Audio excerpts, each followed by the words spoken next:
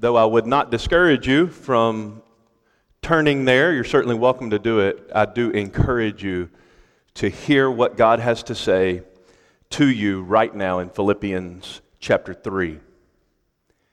Whatever things were gained to me, those things I have counted as loss for the sake of Christ.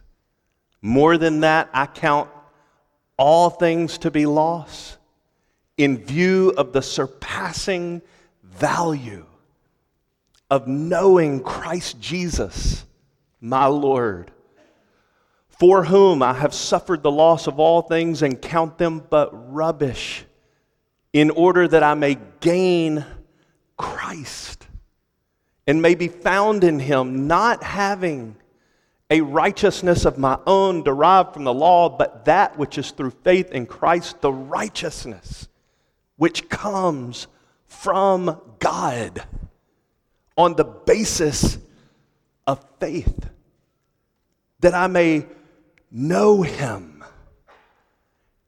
and the power of His resurrection and the fellowship of His suffering,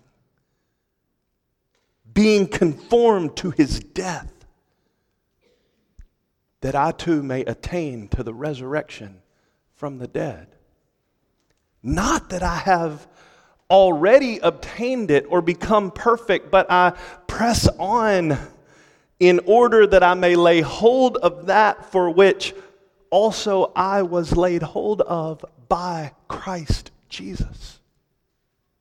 Would you join me again at God's throne as we ask for His blessing now to understand what that passage is all about? Oh, Father, would you so work in each one of us by your dear Holy Spirit that our deepest desire, our controlling motive in our life, the thing we want more than we want anything else,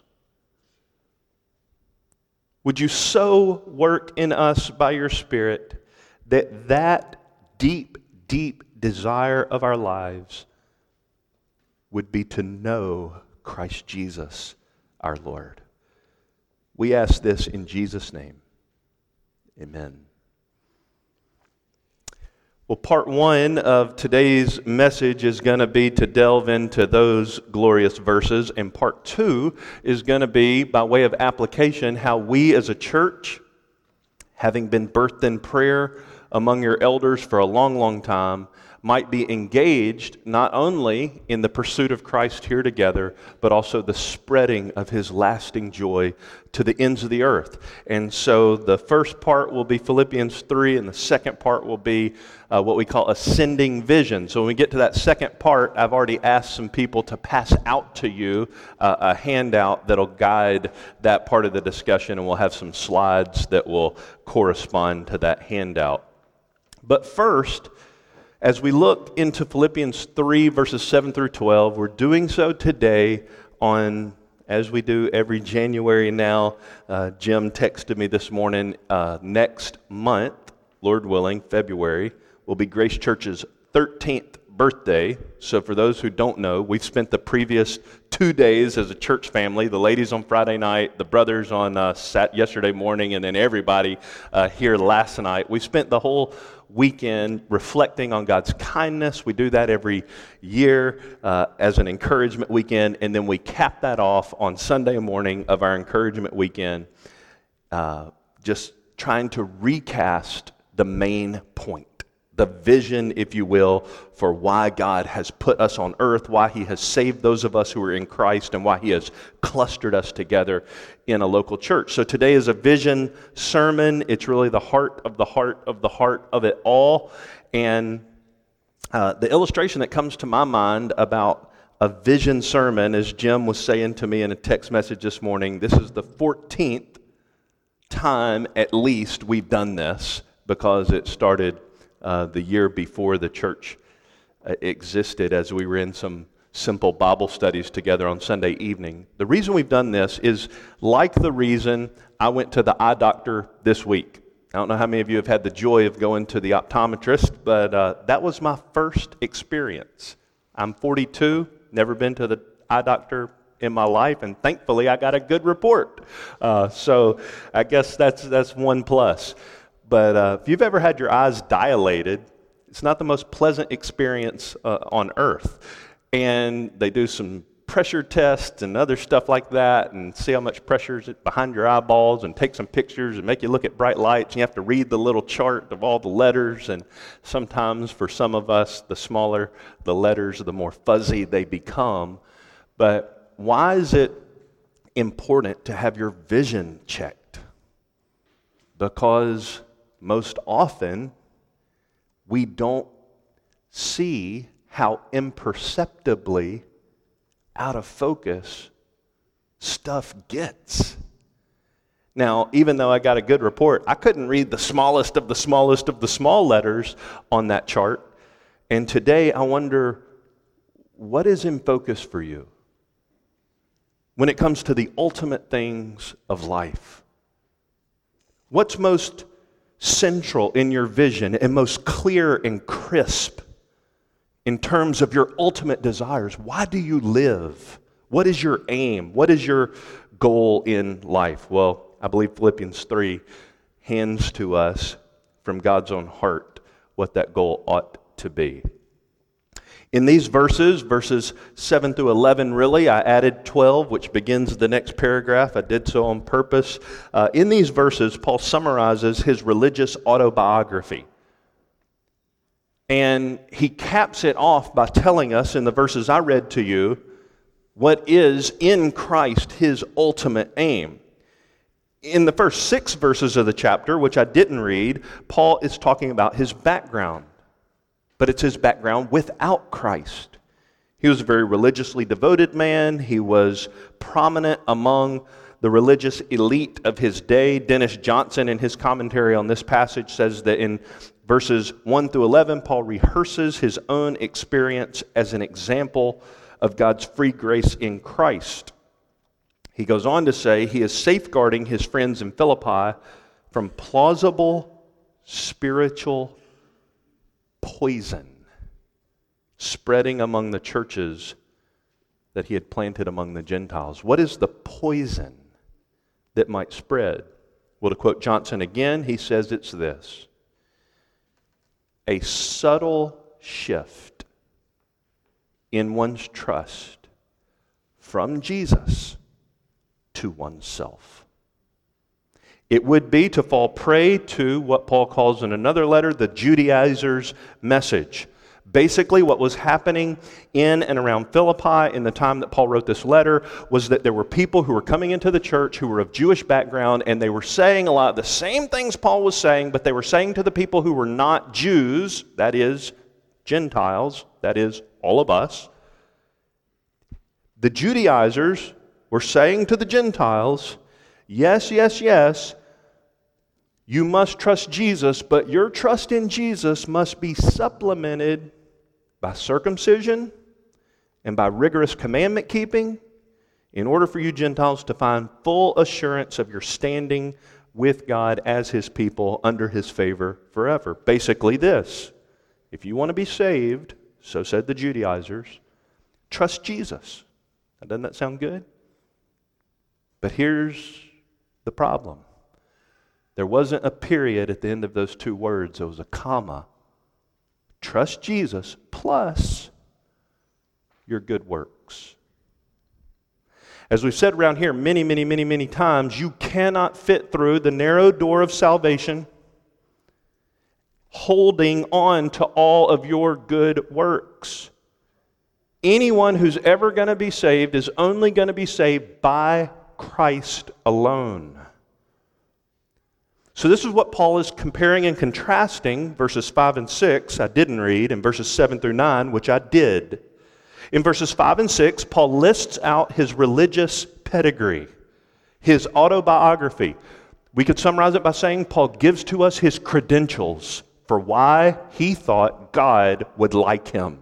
In verses 7 through 9, he lists Christ's credentials as his only hope post true conversion for why he knows God has accepted him. In verses 5 and 6, he talks about what he has done. In verses 7 through 9, he talks about what God has done. Verse 7 begins with, "But whatever things were gained to me." Have you ever come to the place where you thought about all the religious good that you've accumulated or that has been entrusted to you? It's not uncommon in our land for people to describe their religious experience like this: "I've been going to church since before I was born. My mom was bringing me to church while I was in the womb." It's not uncommon for us to talk about the good spiritual experience that God has allowed us to have in our day, in our land. Paul's was, verse 5, circumcised the 8th day of the nation of Israel, of the tribe of Benjamin, a Hebrew of Hebrews, as to the law of Pharisee, as to zeal, a persecutor of the church, as to righteousness which is found in the law, found blameless. He's saying he was a very good church boy.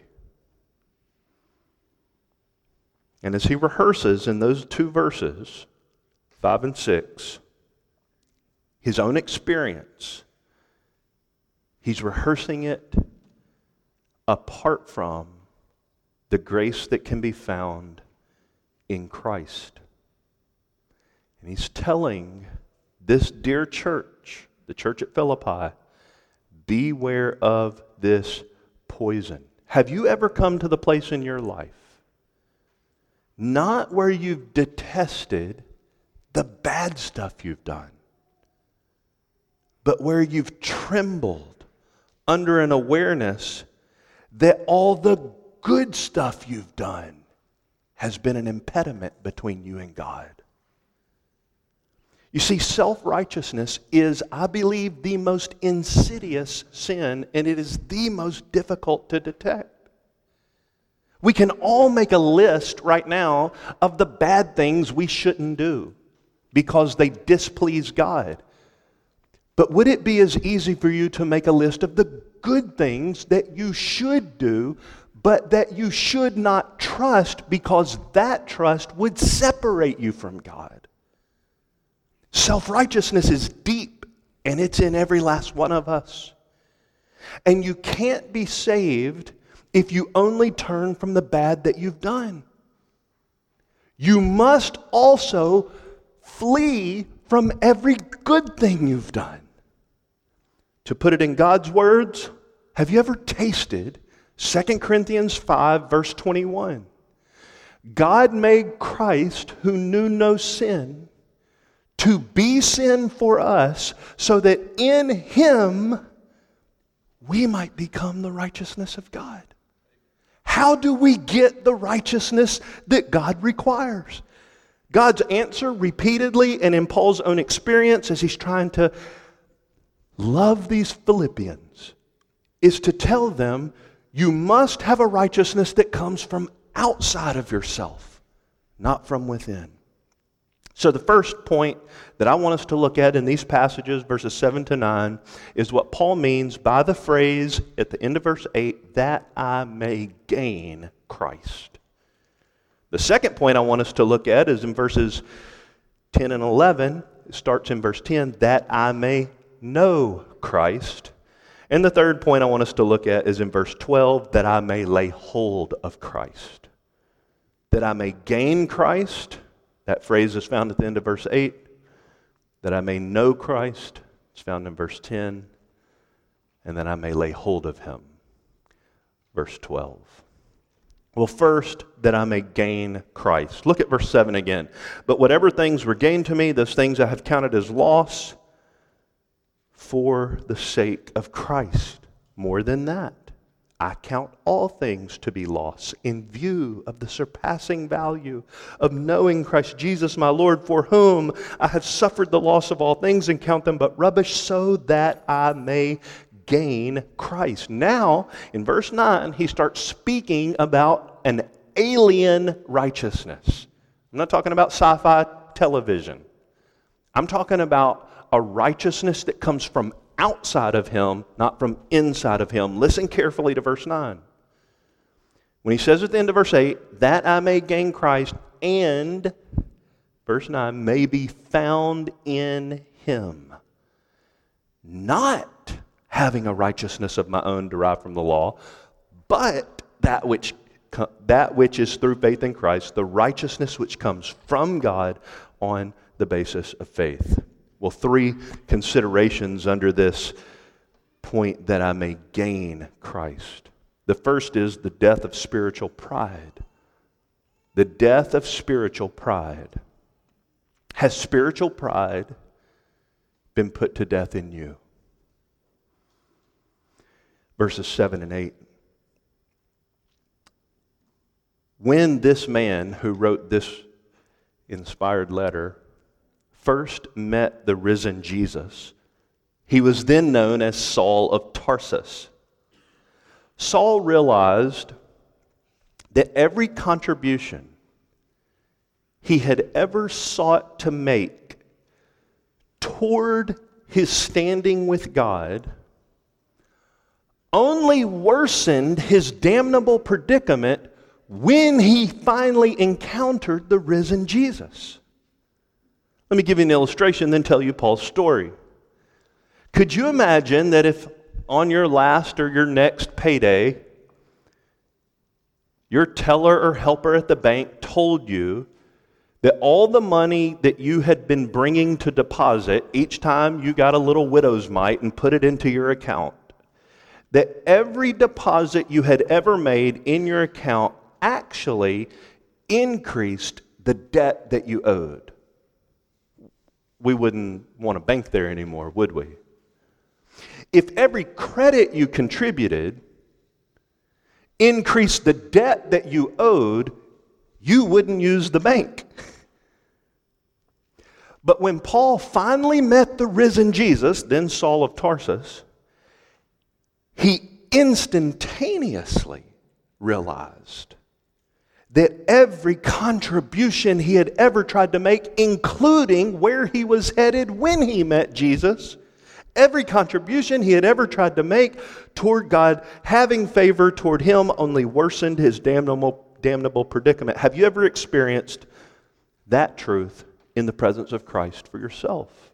You know the story in Acts chapter 9 when Saul of Tarsus was on the road to Damascus and he was on his way to persecute the Christians and to stamp out the name of Christ in the known world, to, as Luke says in Acts, to persecute the way, capital W. He hated Jesus and anybody who had anything to do with him until, of course, he himself met Jesus. And what he's talking about in Philippians 3, 7 through 8 is whatever was gained to me, all that 5 and 6, verse 5 and 6 stuff, all that religious pedigree, all that spiritual biography, that's the good stuff. That's not the bad stuff. Whatever was gained to me, that is what I consider as loss for the sake of Christ. So the first thing is the death of his spiritual pride. The second thing in verse 9 is the abhorrence of self-righteousness. The abhorrence of his self-righteousness. Do you see in verse 9, when he speaks about being found in Christ, not having a righteousness of his own derived from the law, but that which comes through faith in Christ, the righteousness which comes from God on the basis of faith. When he finally met the righteous Redeemer, he no longer rested in his own righteousness. You cannot trust Jesus and anything other than Jesus and truly trust Jesus. So Paul would say it this way in verse 8. In view of the surpassing value of knowing Christ Jesus, my Lord, I suffer the loss of all things and count them but rubbish so that I may have Christ. Do you see what he's saying? I'm letting go of all of this. In fact, I consider it rubbish. Many of you have been exposed to the background of the word that's translated rubbish in the New American Standard. It's the Greek word skubala. The lexical range for that word rubbish is refuse, the excrement of animals, dregs, things that are detestable, He's literally talking about feces. Anything that I could have trusted outside of Christ to make me righteous, I now consider it refuse. How do you come to the place where the thing you thought would commend you to God is now putrid in your nostrils, nauseating? How do you get to the point where the scales, if you will, are so lifted from your eyes that you see that the thing that you thought was shiny and dazzling and attractive is now stomach churning? The only answer is you see what Paul calls surpassing value. You have to see something that replaces the former thing with something greater. If somebody tells you all day long your goodness won't make you right with God, it won't make you stop trusting your goodness.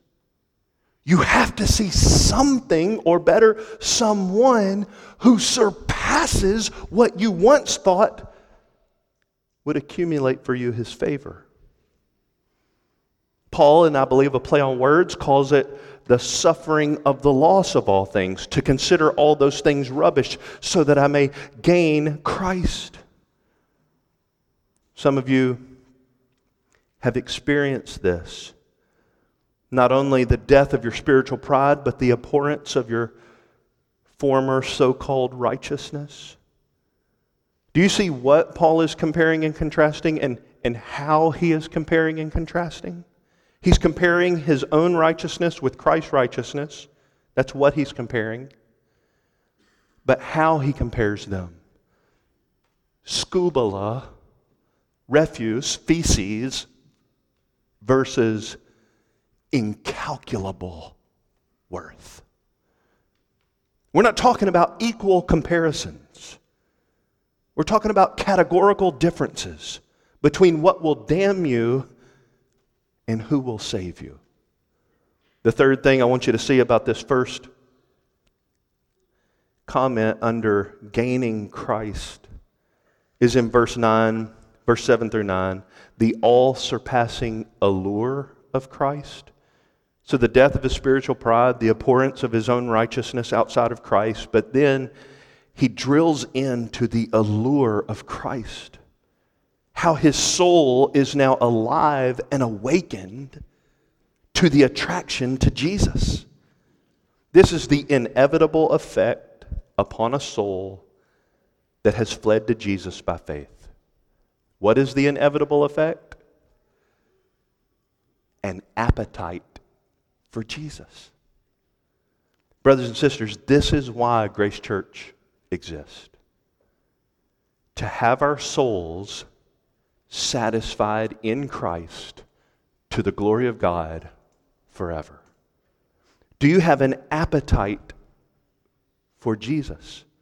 He says in verse 7, for the sake of Christ. He says in verse 8, that I may gain Christ. Do you see that it's a person now, not his former work? It is the person of Jesus and what he has accomplished at Calvary to give his own righteousness to anyone who will trust him alone for the forgiveness of their sins and the fulfillment of all God's promises. Dennis Johnson is again worth quoting. Listen to this. Notice that the treasure for which Paul has gladly relinquished all previous claims to fame is not merely forgiveness. That's not the treasure that he talks about in this verse. Nor a justified status before God in view of the coming judgment. The treasure, Johnson says, worth more than everything to Paul is Christ himself. To gain him, to be found in him, to know him. That's the language Paul uses. And Johnson continues, in Christ, Paul has received the robe of righteousness that his best efforts could have never pieced together. This is so vital, friends.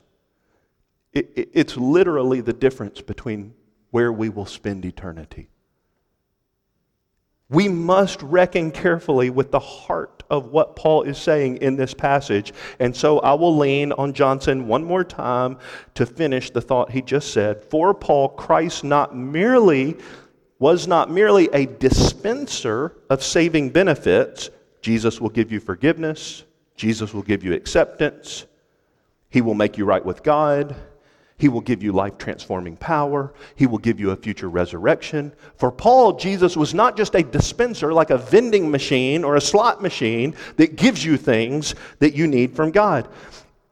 Johnson concludes, Christ is the second person of the triune God for whose fellowship we were designed and in whose friendship we find our highest joy. And Paul definitely wants salvation from Jesus. Let me be clear. He absolutely wants forgiveness from Jesus. He wants the righteousness that Jesus alone can give him, period. I'm not denying that.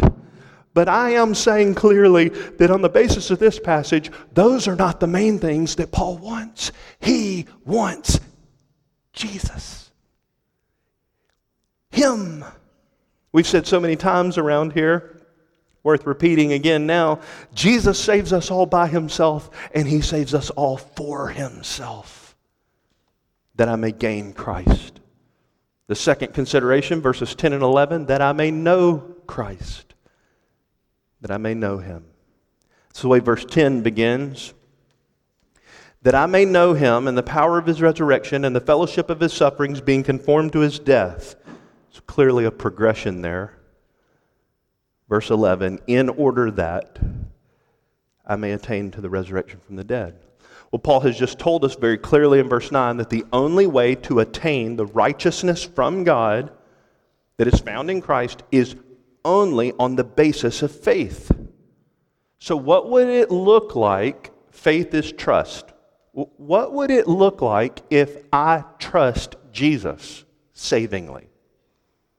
What would my inner man sound like? What would the appetite of my soul yearn for? How can I know if Jesus is my portion? If I have rested in him alone for the forgiveness of my sins? How can I know if I have, verse 9, faith? What is faith? Faith, as we've described it here many times, there's plenty of good ways to describe what biblical faith is, but we say often faith is the empty-handed receiving of all that God is for you in Christ. It's not giving God something, here's my faith. Faith is saying to God, principially, I don't have anything. In fact, all the things that I would have tried to commend myself to you with are the very reasons that you should not save me. So I'm coming to you with nothing. Faith is the empty-handed, nothing, receiving, that is grasping, of all that God is for you in Christ. Faith doesn't say, I will take, let's see, combo number 1. No, it's not parceling out for you God's blessings. That's not faith. Faith is saying, I will take all that comes with receiving the fullness of Christ. I want all of him. You can't segment Jesus. So what would it sound like is our question number 2 if you gain Christ? Point number 2 is you'll have an appetite to know him. The 3 aspects that Paul lists in verse 10 are of his experiential desire to know Jesus. And he wants to know Jesus as fully as Jesus can be known. So I put that to you in a question. Do you want to know Jesus so? The first way that Paul says he wants to know Christ in verse 10 as a saving recipient of the righteousness of Jesus is the one that would animate any Christ follower. That is, the power of his resurrection. This power is available to all believers. The risen Christ, now reigning in glory, is pleased to dispense his own resurrection power into the lives of all of his people according to our need as we trust him. ESV Study Bible says concerning Christ's resurrection power, this is the power that Christ exerts now from the right hand of God. The risen Redeemer gives his fullness to his people. So what would it look like to be filled with resurrection power? With the power that raised Jesus from the dead, what would that show up like in my life? Would I be performing a bunch of miracles or doing all kind of supernatural feats? How would I know resurrection power is coursing through my life? Well, the same human author who wrote this sentence also wrote another sentence that helps us to understand that, and many of them, many sentences. But one sentence that's so similar, he wrote to the church at Colossae. And in Colossians chapter 1, he tells them how he's praying for them. And among other things, he prays this, that you, church at Colossae, will be strengthened with all power according to God's glorious might. That's a lot of power. What would it look like if God answered Paul's prayer? He tells them in the next sentence, so that you will be steadfast and patient. Do you realize that that's what it looks like in large part for the power of the risen Jesus to be at work in your life? That you're just steadfast. You're a faithful plotter. You keep seeking Jesus. You keep trusting Jesus. You keep walking with Jesus. That's resurrection power in your life. You didn't do that. The Holy Spirit does that in the people who trust Jesus. That's the risen Jesus dispensing into your life his own resurrection power. Steadfastness, and the second thing Paul said to the Colossians is patience. You're waiting on God. You're actively pursuing him to do what he alone can do, and you're not impulsively running ahead of him or trying to fix things in your own power. You're patient. It's a fruit of the Holy Spirit. The resurrection power of Christ at work in believers is at work in believers to the degree that the Spirit of Christ is transforming our character into the image of Christ. That's the miracle. The people who trust Jesus want to know the fullness of Jesus in our lives. Do you want to know Jesus so much that his life permeates your life? That's what Paul's talking about. There's no more blessed life than that, the Christ-saturated life. The second thing he wanted to know, flowing out of his saving relationship with Jesus and having the righteousness of Christ as his own by faith, he wanted to know not only the resurrection power of Jesus, but is this a strange phrase? Verse 10, I want to know him in the fellowship of his sufferings. To experience Jesus in the midst of loss and pain is a privileged portion that applies only to the children of God. We heard so many testimonies this weekend. I heard several in the group setting, and I heard several more in just interpersonal conversations yesterday morning in that back room and last night in that same room and in the hallway. So many testimonies just over the course of the last 12 or 13 months where Jesus in his sweet company has showed up to fellowship with his suffering people. And Paul is saying, I want to know Jesus in the fellowship of his sufferings. Our sister Melissa read last night from Samuel Rutherford, and I already had in my own notes to read the exact same portion, and it's well worth reading a few dozen times, but hear it again. This is the portion of all of God's people who have walked through suffering with Jesus. This is what Samuel Rutherford was referring to when he said, whether God come to his children with a rod, with a crown, if he come himself with it, it is well. Welcome, welcome, Jesus, what way soever he comes. If we can get a sight of him, and sure I am, Rutherford said, It is better to be sick, providing that Christ come to the bedside and draw by the curtains and say, "Courage, I am thy salvation," than to enjoy health, being lusty and strong, and never be visited of God. Paul wanted to know Jesus in the fellowship of Christ's sufferings. And to this same church, the church at Philippi, Paul wrote in chapter 1, "For to you it has been granted for Christ's sake, not only to believe in him," that sounds like Philippians 3:9, "but also to suffer for his sake." That sounds like Philippians 3:10. It's a gift.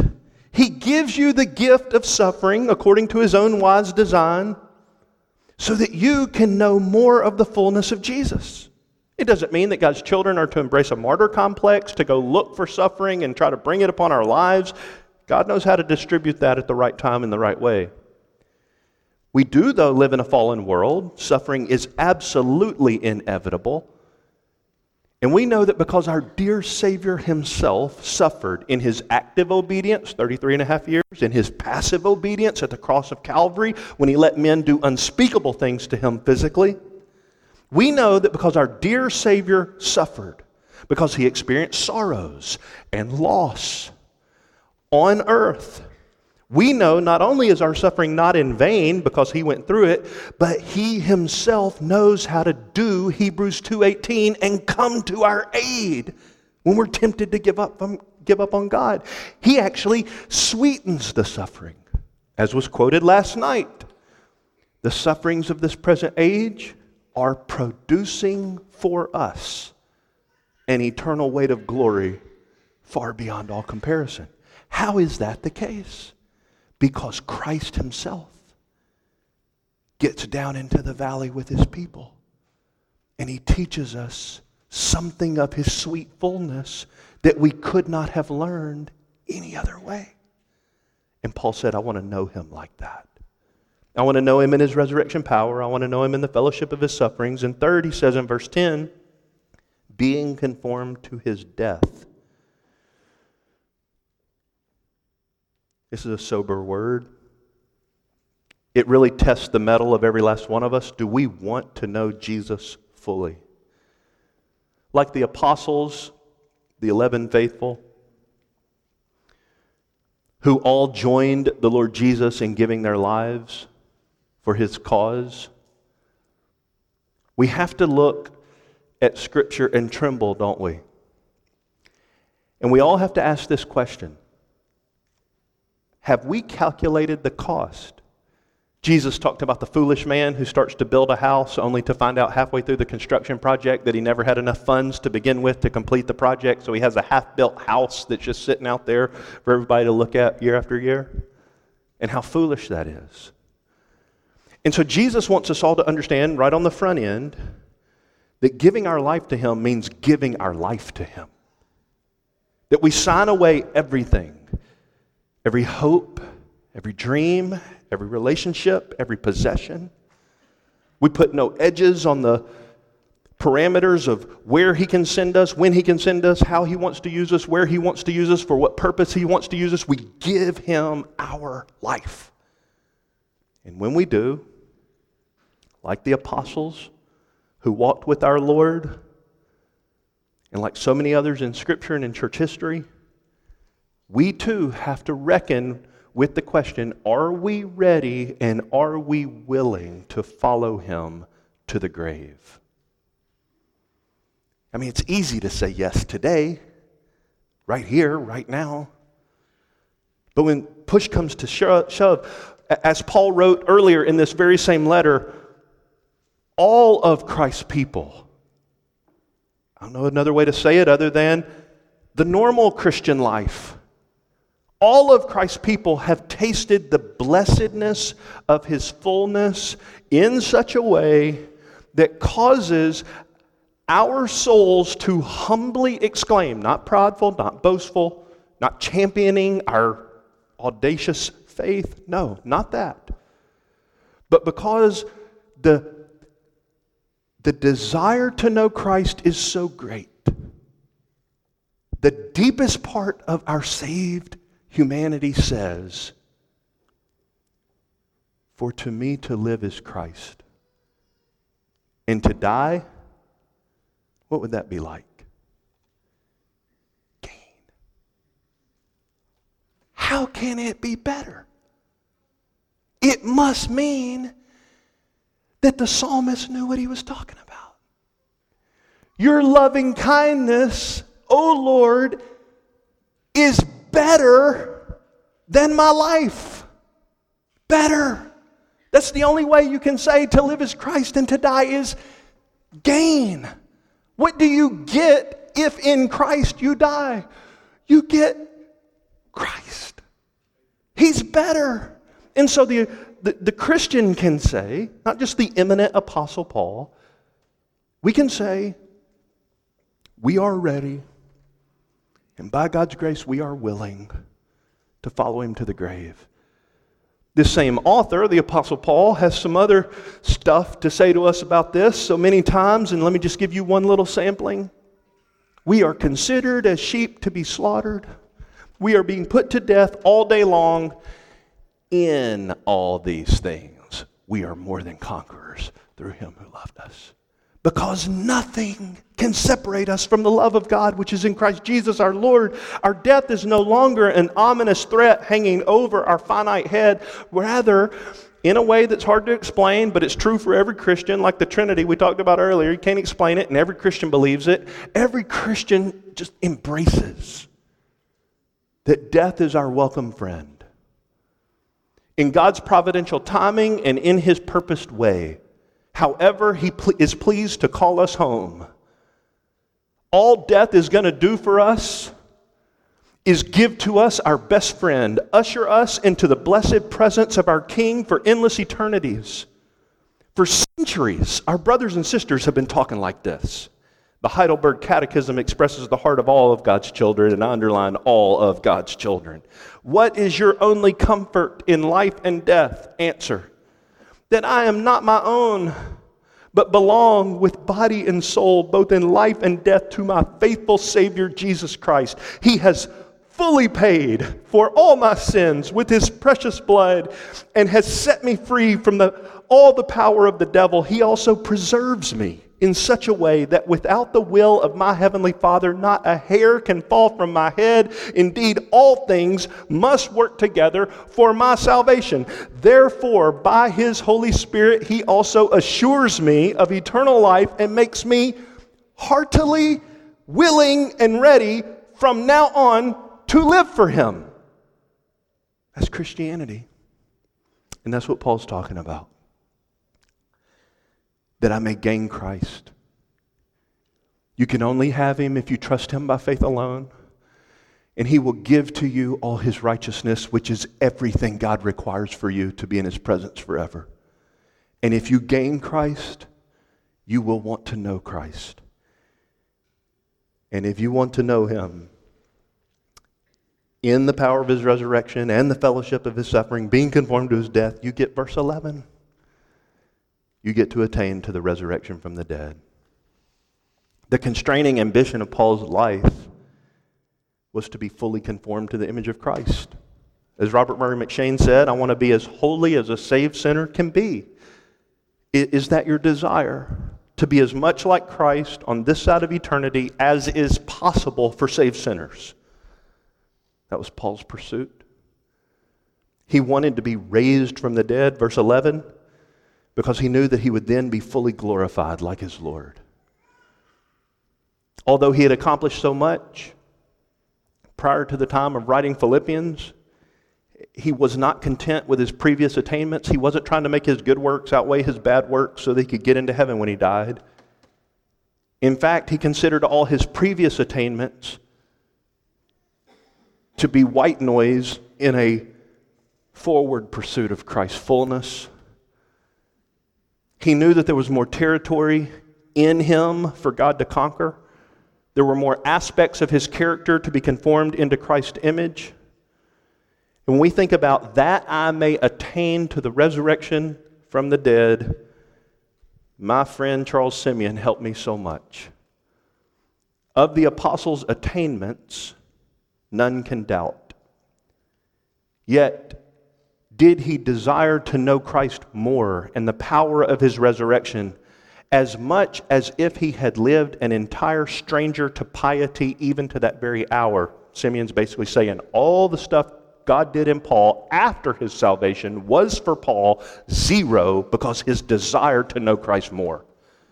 He's basically saying something like this: there is such an ocean of fullness in Jesus that if I'm satisfied with a little thimble dip that I've already tasted, it begs the question of if I even know him. So Paul would say, thank you, God, you are gracious, let's go.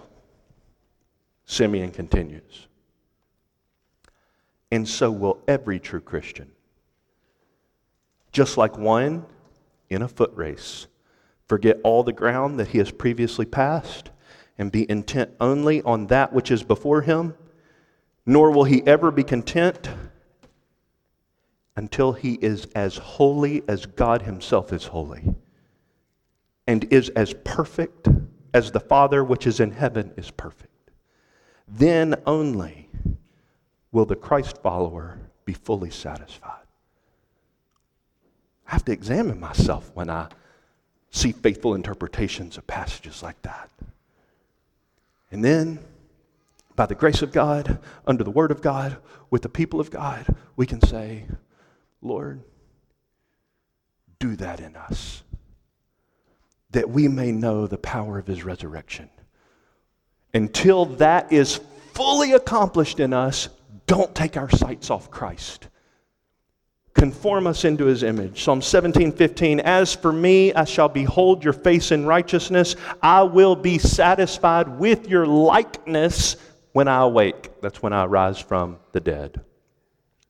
Well, nobody has fully obtained this yet.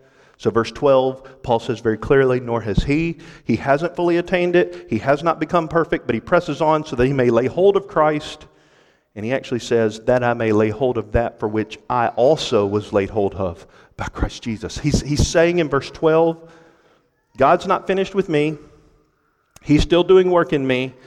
Therefore, I'm pressing on, and here's what I'm pressing on for. Whatever reason he laid hold of me, all that great love that must be deep in his heart beyond my ability to comprehend, higher and deeper and wider and broader, the love of Christ which surpasses knowledge, I want to know him that way, that I may lay hold of that for which I also was laid hold of by him. My dear brothers and sisters, until we love him as he loves us, until we know him as he knows us, until we delight in God as fully as our Redeemer delights in God himself, let us press on to know him.